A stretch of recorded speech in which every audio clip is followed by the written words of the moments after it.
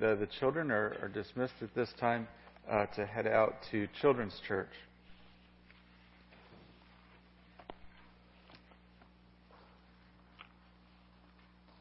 Let's read the Word of God, Acts chapter 1, verses 1 through 11. In the first book, O Theophilus, I have dealt with all that Jesus began to do and teach until the day when he was taken up, after he had given commands through the Holy Spirit to the apostles whom he had chosen. He presented himself alive to them after his suffering by many proofs, appearing to them during 40 days and speaking about the kingdom of God.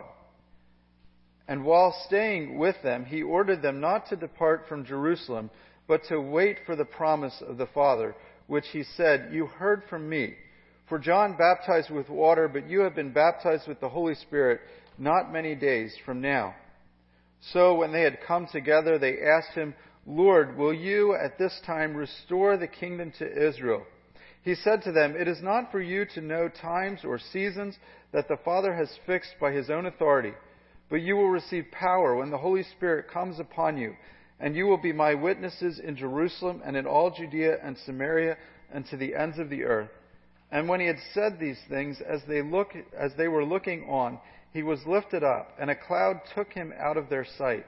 And while they were gazing into heavens as he went, behold, two men stood by them in white robes and said, "Men of Galilee, why do you stand looking into heaven? This Jesus who was taken up from you into heaven will come in the same way you saw him go into heaven." Let's bow in a word of prayer. Our gracious God and Heavenly Father, we ask that you would speak to us from your word, that you would transform us and make us to be your witnesses, Lord. And I just pray that the gospel would be contagious in our hearts, that we would be desirous to share it, and that the Holy Spirit would go before us and prepare hearts to hear the word of God. In your name we pray. Amen.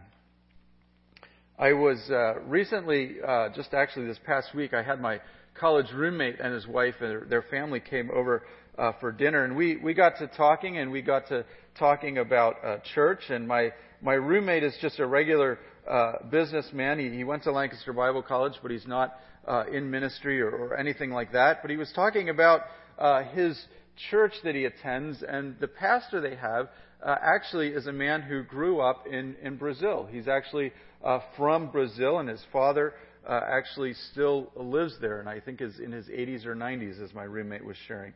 Anyways, being from Brazil and being from a village where I believe a missionary came and witnessed to the father of this man while he was a young boy, and he accepted the gospel and became a pastor, and his son now has become a pastor and is a pastor here in the United States. Being a missionary and being missions-minded is very important to this pastor. And my roommate was telling me how he's been sharing this at his church and encouraging the people to be missions-minded. And in the course of doing this, not everyone has responded well. But some people have actually been surprised by it. And as my roommate was relaying the story, he met with his pastor for lunch recently. And at some point, it wasn't during the lunch, I think it was at a church service or something, my roommate is with his pastor, and a sweet, wonderful lady comes up to the pastor, and she had been a Christian for years, and basically said to the pastor, "Pastor, you'll have to forgive me, we've never heard this before." Meaning, we've never heard that we have to be missionaries, that we have to, the Great Commission is to each one of us, that we are to take and share the gospel. I don't know about you, but I grew up in a church that had a lot of missions conferences. And that really just shocks me to hear that someone could grow up in an evangelical church and never hear the Great Commission. Never hear that God has sent us out into the world to make disciples. But we do wrestle with that. I wrestle with that. I'm not always comfortable just walking up to someone and starting a conversation. And so I have to work at building relationships with people. But I need to regularly remind myself. And this passage has been a great reminder. And as I've been reading through the book of Acts this week, it is a wonderful challenge to each one of us. I am a witness for Jesus Christ. And I want you to just kind of maybe in your own mind turn that around a little bit. Think that through. I am a witness for Jesus Christ. Each one of us is called to be a witness for Jesus Christ. And witnessing and sharing the gospel is something that everyone in the church has a hand in. It's not something that we pay the missionaries to do. It's not something that just needs to happen in those foreign fields, in those dark places where the gospel has never been. There are people, as you well know, in York County that need to hear the gospel. And I would even go so far as to say, in the country that we have now in America, there are probably people in York County who have never cracked open a Bible, who have maybe only a passing familiarity with a vague story about some guy named Jesus who was a good man. There may be some people in York County who have never actually heard what happened to Jesus, his death and resurrection. There are certainly people in York County that have heard it, but still need to be asked and invited and called to believe it. But we live more and more in a culture that is becoming that there are going to be people around us that don't even know these basic truths of Scripture. I am a witness for Jesus Christ. And in line with that, we want to see this morning that God empowers me to be a faithful witness. And so this passage is all about the coming of the Holy Spirit. And one of the things that, as I've been reading through Acts this week, that just, again, was drawn to my attention is how active the Holy Spirit was. And so the disciples are taking the gospel, but it is the Holy Spirit that is doing the work. They are being the faithful witness, and the Holy Spirit is bringing people to saving faith. If we are going to be evangelists, if we are going to share the gospel at all, we need to ask, to plead with the Holy Spirit to be at work. And one of the things we often just need to ask for is courage. I need to ask for courage. Give me the courage to talk to someone. Give me the courage to begin to try to share the gospel with them. And we want to see this morning, again, that we are witnesses for Jesus Christ. So first this morning, the testimony we witness and proclaim is that Jesus rose from the dead. Central to the gospel, the matters of first importance, the non-negotiables when we share the faith, is that Jesus Christ died and rose again. He did not stay dead. It is not just enough to share with them that Jesus Christ died on the cross. Because if He did not rise again from the dead, there is no hope. If He did not rise again from the dead, Paul says in 1 Corinthians 15, we are still in our sins. So when we take the gospel to someone, we are taking the good news that Jesus Christ died for sins. But He triumphed up over that. He rose again from the dead. In our passage, Luke is actually starting the second volume of his book. The Luke, who wrote the Gospel of Luke, also wrote the book of Acts.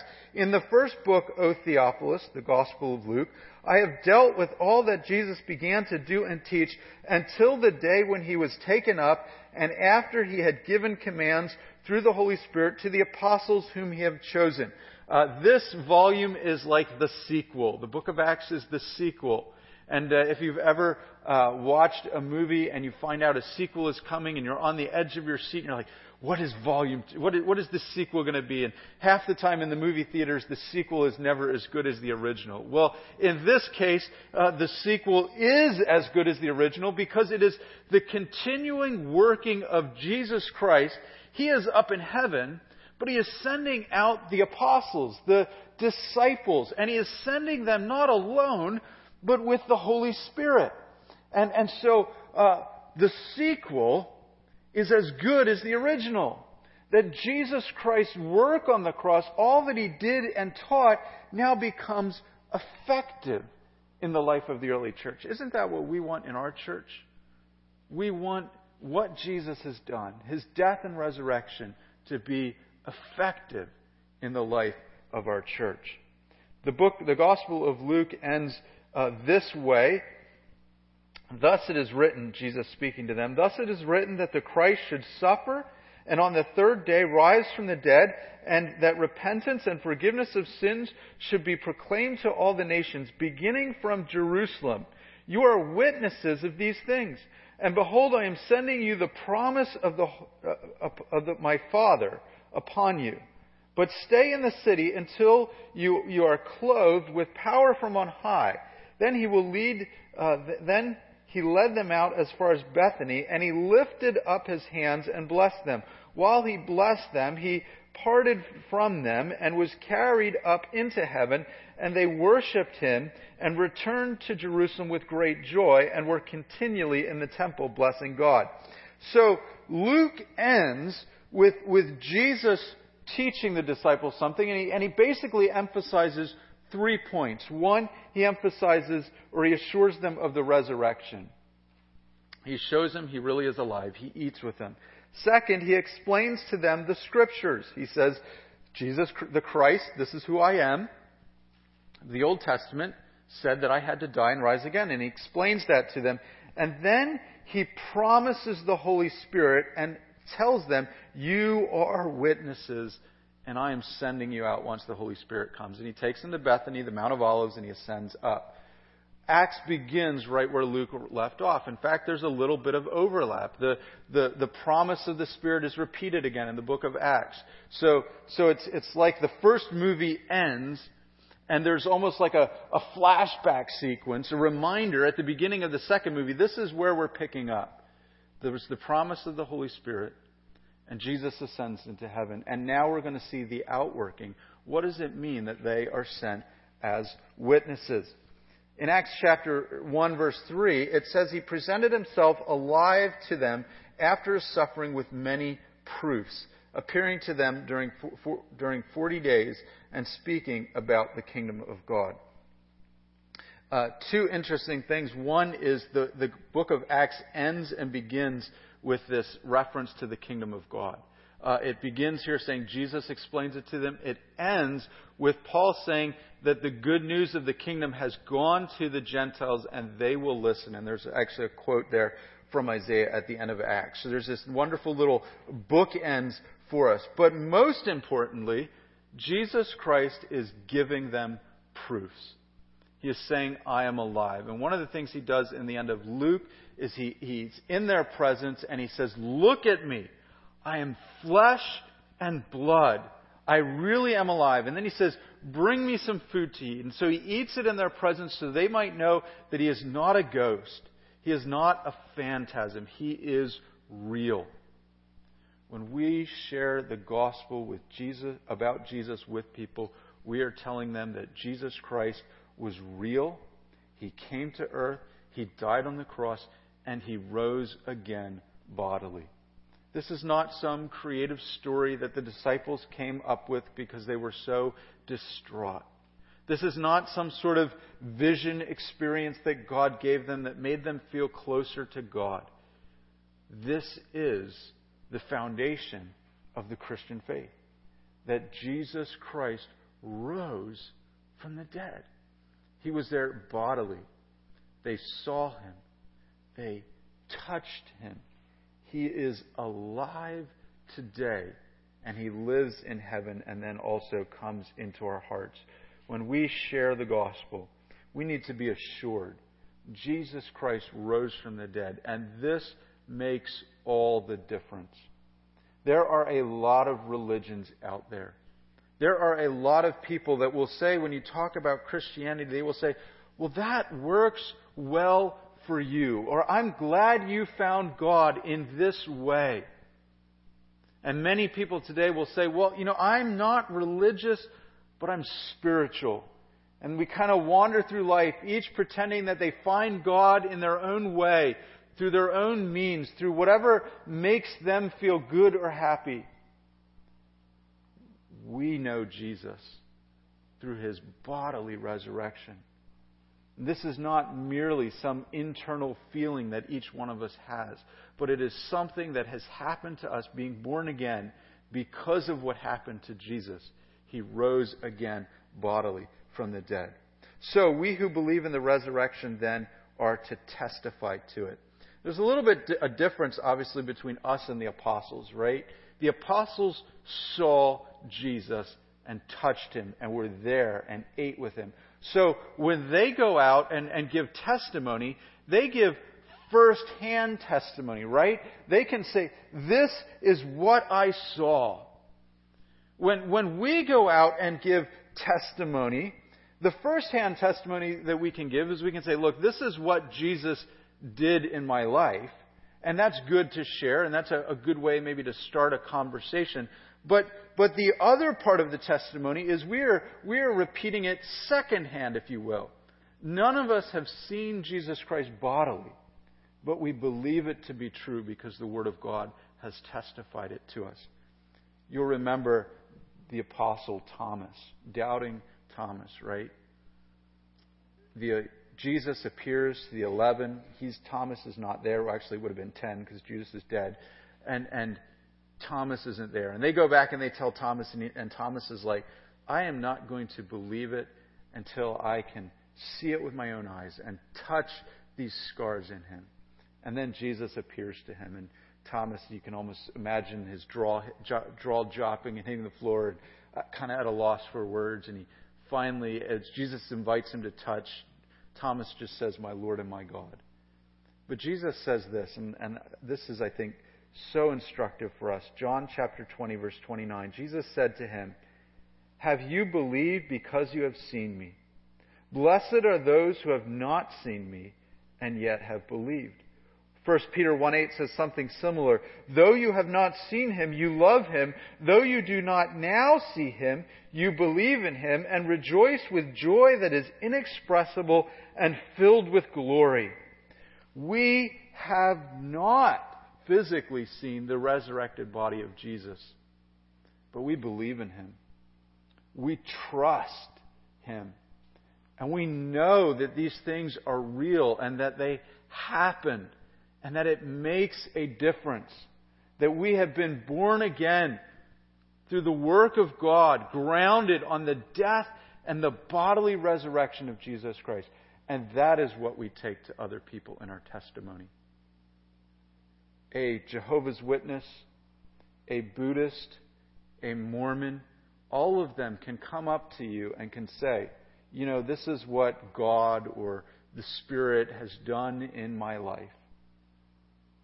Only we can say Jesus Christ rose bodily from the dead. And that's how we know our experience with Jesus is real. We sing that hymn, you ask me how I know he lives. He lives within my heart. Don't misunderstand that. He certainly lives in heaven in a physical, resurrected body, reigning over all things. But the resurrection has worked itself out in your life.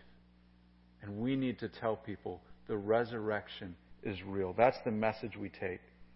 I want to encourage you to be willing to take this to other people. Be willing to be bold. One of the things in the book of Acts is sometimes we think that we are the only people that have ever had trouble sharing the gospel with others.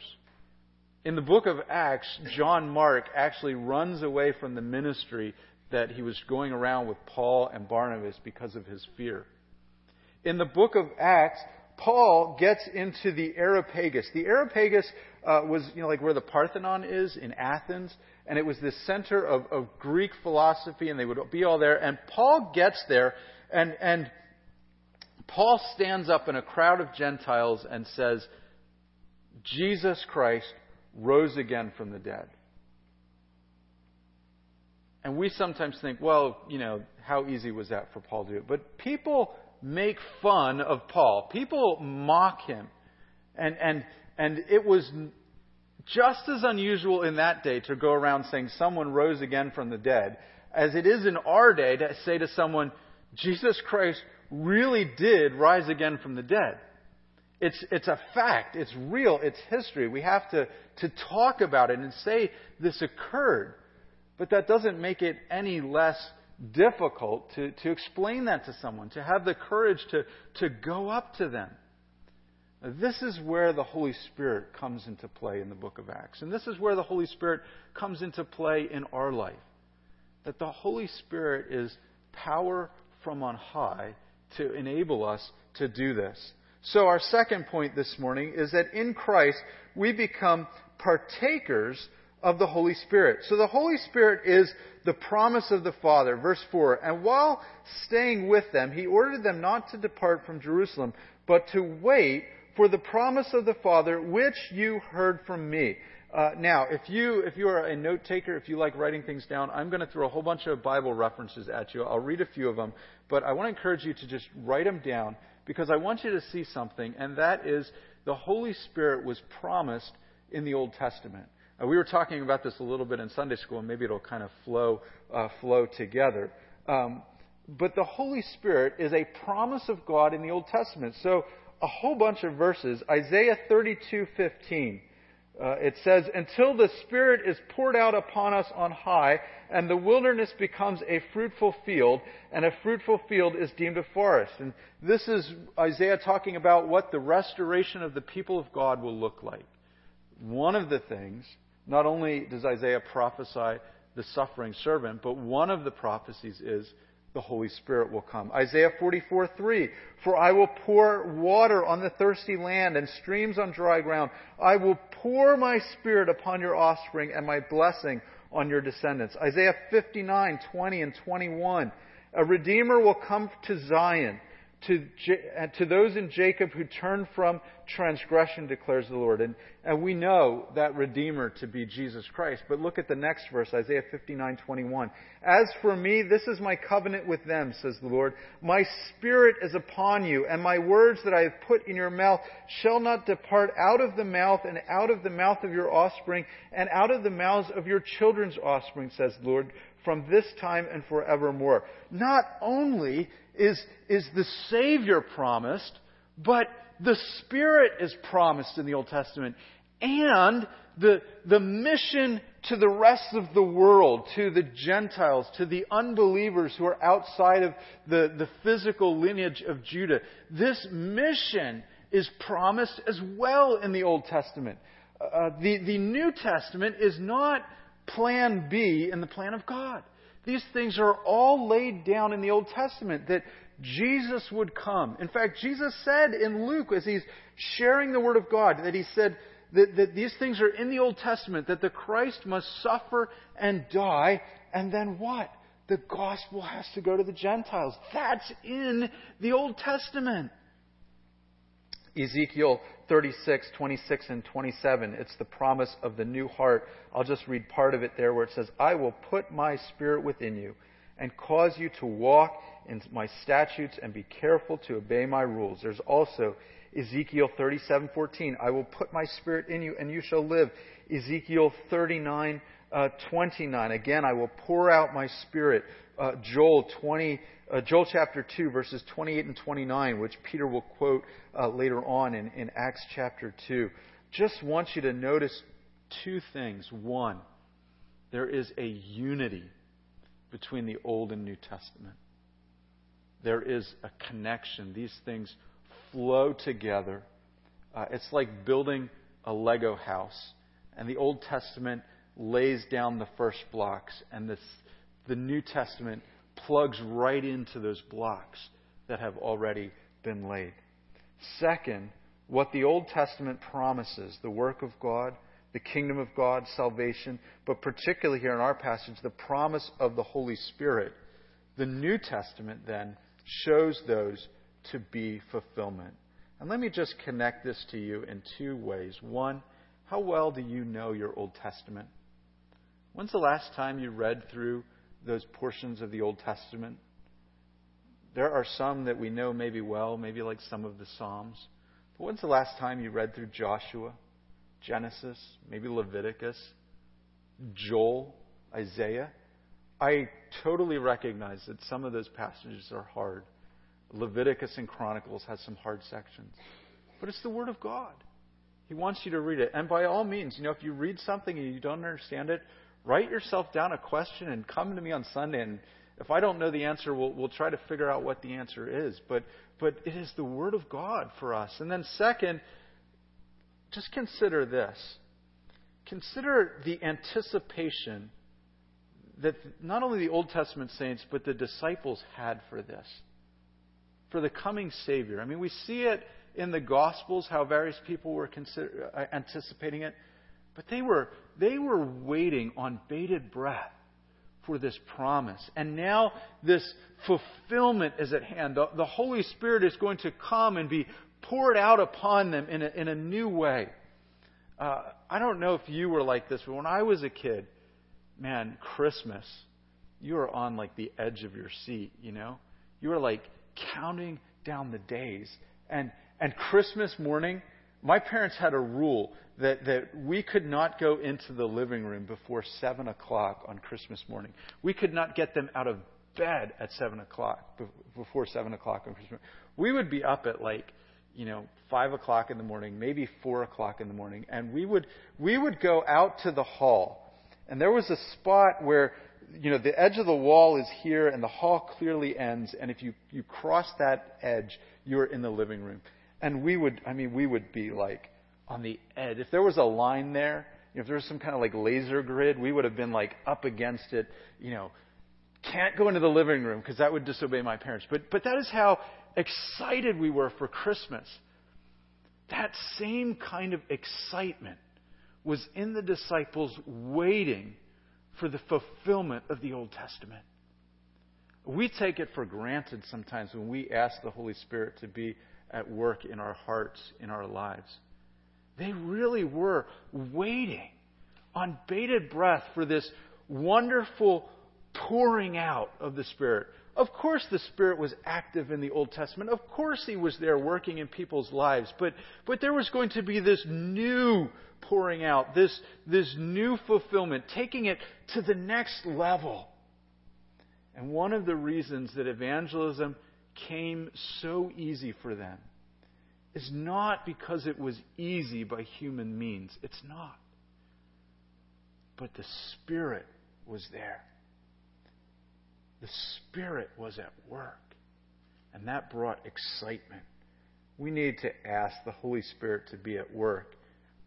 Verse 5 talks about the baptism of the Holy Spirit. Verse 5, for John baptized with water, but you will be baptized with the Holy Spirit not many days from now. Luke ends 24:49 says this, and you will, behold, I am sending the promise of the Father upon you, but stay in this city until you are clothed with power from on high. There's wonderful imagery here. So to baptize means to immerse, right? When we baptize someone, when John baptized someone, they go completely under the water. I don't know if I told this story before. I don't have this in my notes, so maybe this is bad to tell. The first time I ever baptized someone as a youth pastor, the first kid I baptized, he was a little bit taller than me, and as I pushed him back into the water, I was not prepared for what happens when you climb in the bathtub and the water rises, right? I was not prepared for the water to be pushed out and kind of go up the side as a wave. So I see the water come, and it comes over the top of his head, and he pushes this way, and as he stands up out of the water, and he's walking up the stairs, he's got a dry spot right on the back of his head, like right on the crown where you would have a bald spot. It's like a little bit of dry. And I'm like in a theological panic here. Did I really immerse him if water did not get on the back of his head? And I said, well, the water went over him, so that counts as immersion. So next time I baptize them a little slower so that the water gets in the back of the hair. The point being that the baptize means to immerse. But it is imagery here of then how intense the Holy Spirit will be upon them. They will be engulfed, if you will, covered with the Holy Spirit. He will be in their life in a new way. Luke uses the imagery. It's again another analogy of they are clothed with power from on high. And when you put your clothes on, right, it covers your body, and they fit you, and you wear it, and it is all around you. The Holy Spirit was going to be in them in a new and powerful way, assuring them of the forgiveness of sins. And sometimes then what we do is we read through the book of Acts and we say, this baptism of the Holy Spirit, there was a lot of tongue stuff going on, and how does that look? And we'll talk about that in the coming weeks as we get to some of that. But sometimes then we begin to think, and you'll encounter people that will say, that's what the baptism of the Holy Spirit looks like. And then people will say sometimes, well, not only do you need to get saved, but you need to have a second experience of the baptism of the Holy Spirit. The Bible teaches, though, that when I am born again, I am baptized with the Holy Spirit. I am put into Jesus Christ, and the Holy Spirit comes upon me. The baptism of the Holy Spirit is something that every believer experiences. So, in 1 Corinthians chapter 12, verse 12 and 13, just as the body is one and has many members, and all the members of the body, though many, are one body, so it is with Christ. Verse 13, for in one Spirit we were all baptized into one body, Jews or Greeks, slaves or free, and we were all made to drink of one Spirit. Every believer shares in the baptism of the Holy Spirit. And that does not mean that the baptism of the Holy Spirit is manifest by tongues and prophecies and all sorts of things. Because it says in Scripture, in 1 Corinthians 12, that different people have different spiritual gifts. But you get a spiritual gift when you become a believer. And we are all one in that body. Because each one of us, when we became a believer, we received the same Holy Spirit. Jesus says to Nicodemus, right? You know it well. He says, truly, truly, I say to you, unless one is born again, he cannot see the kingdom of God. And then he goes on, he says, truly, I say to you, unless one is born of water and of the Spirit, he cannot enter the kingdom of God. That which is born of the flesh is flesh. That which is born of the Spirit is spirit. Do not marvel that I say to you, you must be born again. The wind blows where it wishes, and you hear its sound, but you do not know where it comes from or where it goes. So it is with everyone born of the Spirit. This reference to be born of the water and the Spirit is a reference to Ezekiel 36, where God says, I will pour out my Spirit and you will be washed. It's the new covenant where our sins are put away and forgiven because Jesus died on the cross. Remember when Jesus is celebrating communion, he says, this is the new covenant of my blood? The promise was the Holy Spirit. And the Holy Spirit is in us when we become born again. You believe in Jesus Christ, you have the Holy Spirit. So do not fear being a witness. The disciples have to wait. The disciples aren't told, okay, now I'm gone, go out into the world. The disciples are told, wait in Jerusalem for the Holy Spirit, then go out. We as believers have the Holy Spirit. And God wants us to be witnesses. And Jesus even tells the disciples in Luke chapter 12, he says, when you're dragged before synagogues, before governments, do not worry about what you will say. Do not be anxious. For the Holy Spirit will teach you that very hour what you ought to say. Brothers and sisters, each one of us has the Holy Spirit in us. Do not worry if you cross the street to talk to a neighbor, because the Holy Spirit will teach you what to say. Now, many times the teaching that He does is through ordinary means. You read your Bible, you think about a Bible verse, and the Lord uses that to prepare you. Maybe you memorize a Bible verse. But other times, there are these times where you're talking to someone and he brings a Bible verse to your mind. or you have no clue how you're going to answer, and you just quickly say, Lord, give me the words to say.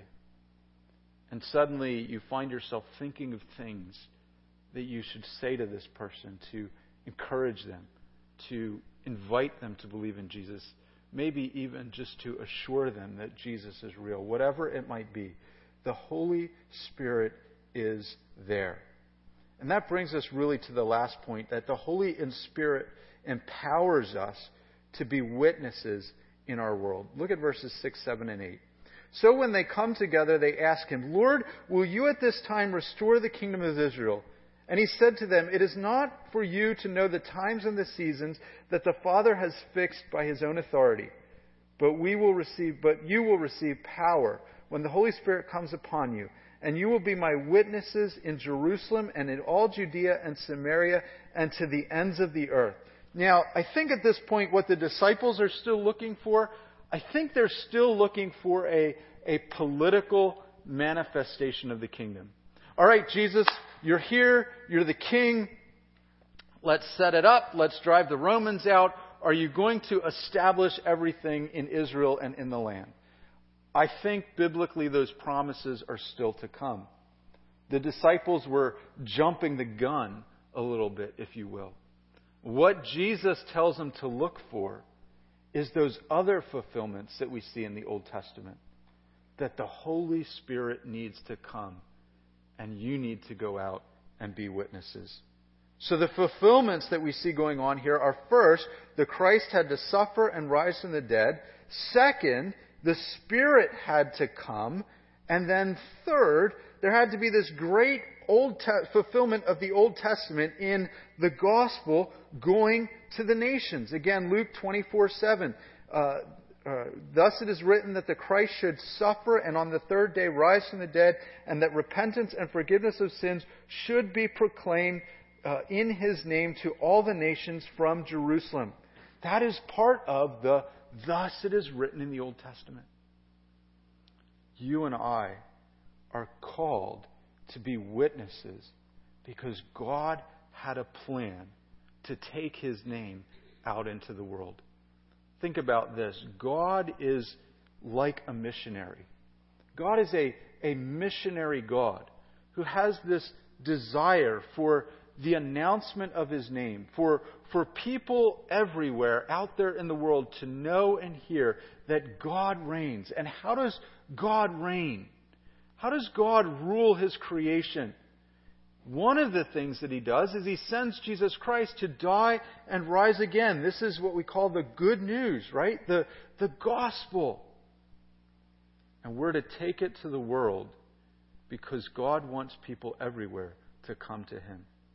God wants people to come to him and worship him, to find out how good he is, to find out how wonderful he is. Have you ever been in a worship service and you just find your heart radiating joy? And you're talking about God. And the Spirit of God just impresses upon you the overwhelming goodness of God. And maybe some of us who are criers, we begin to get a little misty-eyed because we go, God is so great. God is so good. We take it for granted that we know those things. You know those things because someone shared the gospel with you. A teacher, a parent, a loved one, a missionary, a pastor. And you came to saving faith because the Holy Spirit worked in you to understand those things. We should have a desire, because we know who God is, we should have a desire for other people to come and experience that same goodness.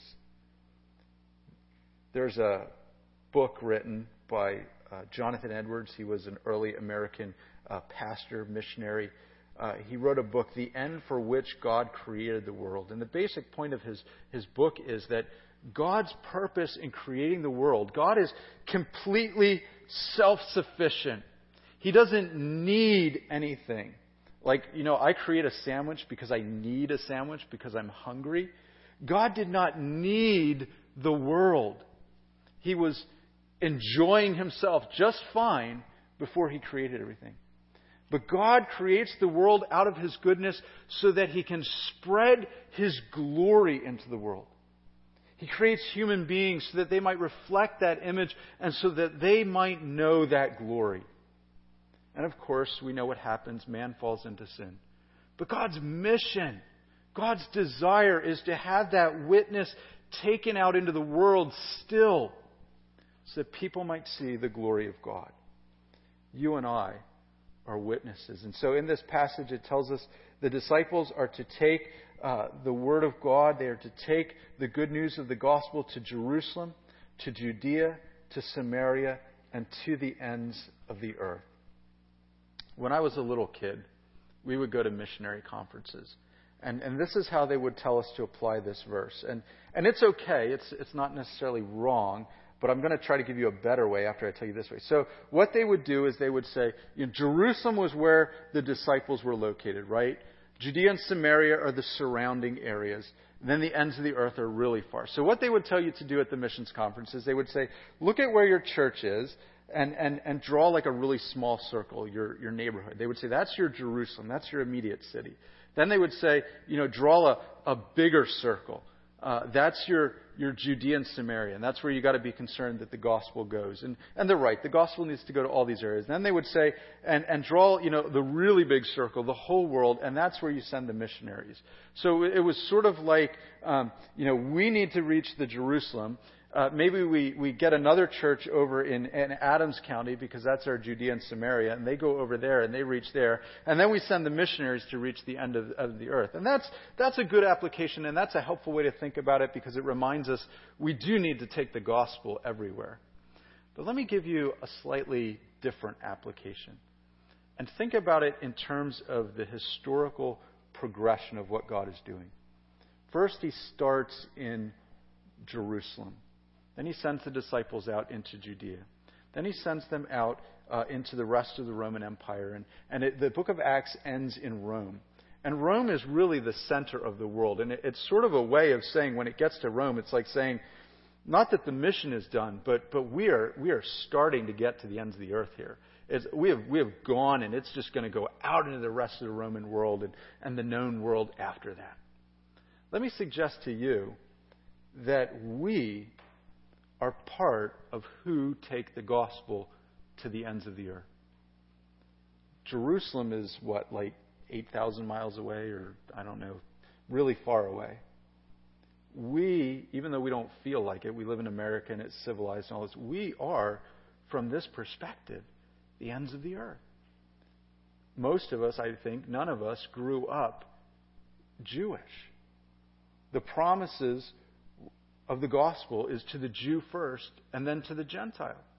We are part of this wonderful Old Testament fulfillment that people from every tongue, tribe, and nation, whether you're European, American, South American, African, start naming tribes in Africa, we are part of every tongue, tribe, and nation.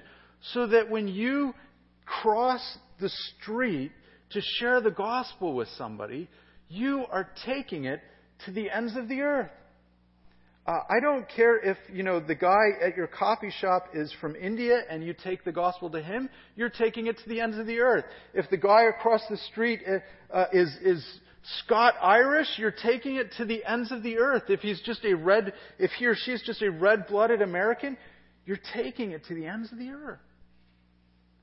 You and I get this wonderful privilege of being part of this plan that God had all the way back in the Old Testament.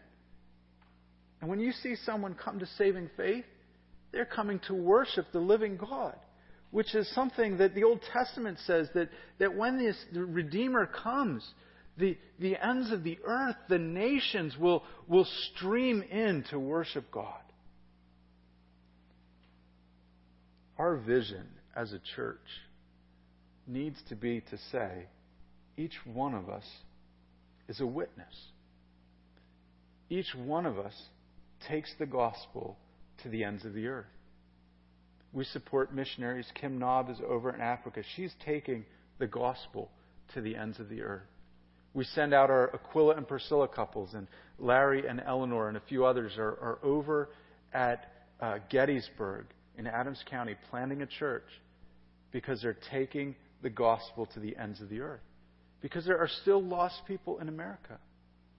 You and I have people in our lives that sharing the gospel with them is taking it to the ends of the earth because they have never heard yet about the wonderful good news of this glorious God who sent His Son, who died and rose again. I want to leave you with a challenge, and that is to ask the Holy Spirit to give you a burden to share the gospel with people. It's something that I need to refresh myself with and pray for in my own life. I put a little gospel prayer card. I think it says gospel prayer cards, but you each got one card, so forgive my grammar error there. But when I made them, it was on one sheet, so it was gospel prayer cards. Write the name of a loved one, a friend, a family member, a neighbor on there. Someone that you know or you're reasonably certain that they do not know the gospel. And ask the Holy Spirit, before we come up with a program, before we come up with a technique, everything that we see in the book of Acts is the people of God are driven to take the Word of God because the Spirit of God is in them. Pray for that person. Pray that God would prepare their heart. But pray that God would prepare your heart and my heart. And that we would be more in tune with sharing the gospel. Let me end with one more personal story. A friend of mine, they were neighbors of ours in the Poconos. This is about 3 years ago. His wife was a believer. He was not a believer. And for like 2 or 3 weeks, let me just preface this. The story ends well, so he's not going to die. This is not one of these I didn't share the gospel, he died stories. It ends well. But for 2 or 3 weeks, I had a burden to share the gospel with him, and I kept putting it off and putting it off and putting it off. So finally walked over one day and took a little track with me and just we'd had these little chats at the bus stop about our kids and stuff. So I finally knocked on his door and just asked if I could chat with him a few minutes. And I started to tell him what I was, I'm a pastor, and I just really felt like I should talk with you a little bit about this. He had gotten saved 2 weeks earlier. It was amazing. God, but it was also like, oh man, I missed it kind of moment. Like I was so glad that I finally got the courage to do this, but it reminded me God was working in this guy's life even before I got there. Let that be a challenge to you to take the gospel to someone. Don't do what I did and put it off and delay, because I've occasionally had the thought, if I would have gone there 2 weeks earlier, maybe God would have used me to lead him to faith. I'm just glad he came to faith, right? That's the end goal. That's the excitement. It's been fun to watch him grow in his faith over the last few years as well. But let that be a challenge to you. When God lays a burden on your heart to take the gospel to someone, take the gospel to them. Even if you don't know what to say, ask the Holy Spirit for the words. Let's close in a word of prayer. Our gracious God and Heavenly Father, Lord, we just ask that you would be at work in our hearts and in our lives. Lord, we just need the Holy Spirit to be at work in our hearts. That we believe that you have a desire for the church here to grow spiritually, to grow numerically, to grow in the fruit of the Spirit. But Lord, we need to be your witnesses. Just help us to do that. Lord, it is so not a natural thing for us to be a witness, but it is a supernatural thing. It comes from the work of the Holy Spirit in our hearts. And so, if nothing else today, Lord, we just ask that if we don't have this desire, that you would stir this up, that you would be patient with us and prod us and poke us in that loving, fatherly way, that you would give us a passion that we need to have. I pray this for myself, Lord, even as a pastor, that you would give me that passion for the lost, that passion to talk to other people, and even that courage to start a conversation, as that does not often come natural to me, But I pray that it would be the work of the Holy Spirit. In your name we pray. Amen. Take your hymn books again this morning, and we're going to sing. We have a story to tell to the nations. It's hymn number 296. 296.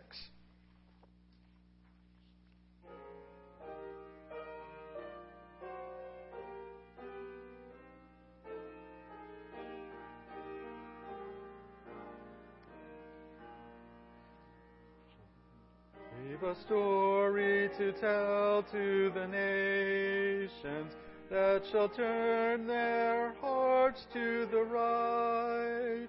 A story of truth and mercy, a story of peace and light, a story of peace and light.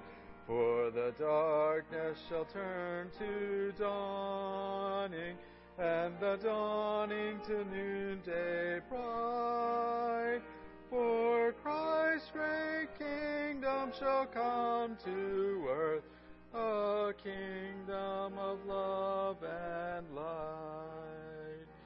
We've a song to be sung to the nations, that shall lift their hearts to the Lord, a song that shall conquer evil and shatter the spear and sword, and shatter the spear and sword. For the darkness shall turn to dawning, and the dawning to noonday bright. And Christ's great kingdom shall come to earth, a kingdom of love and light.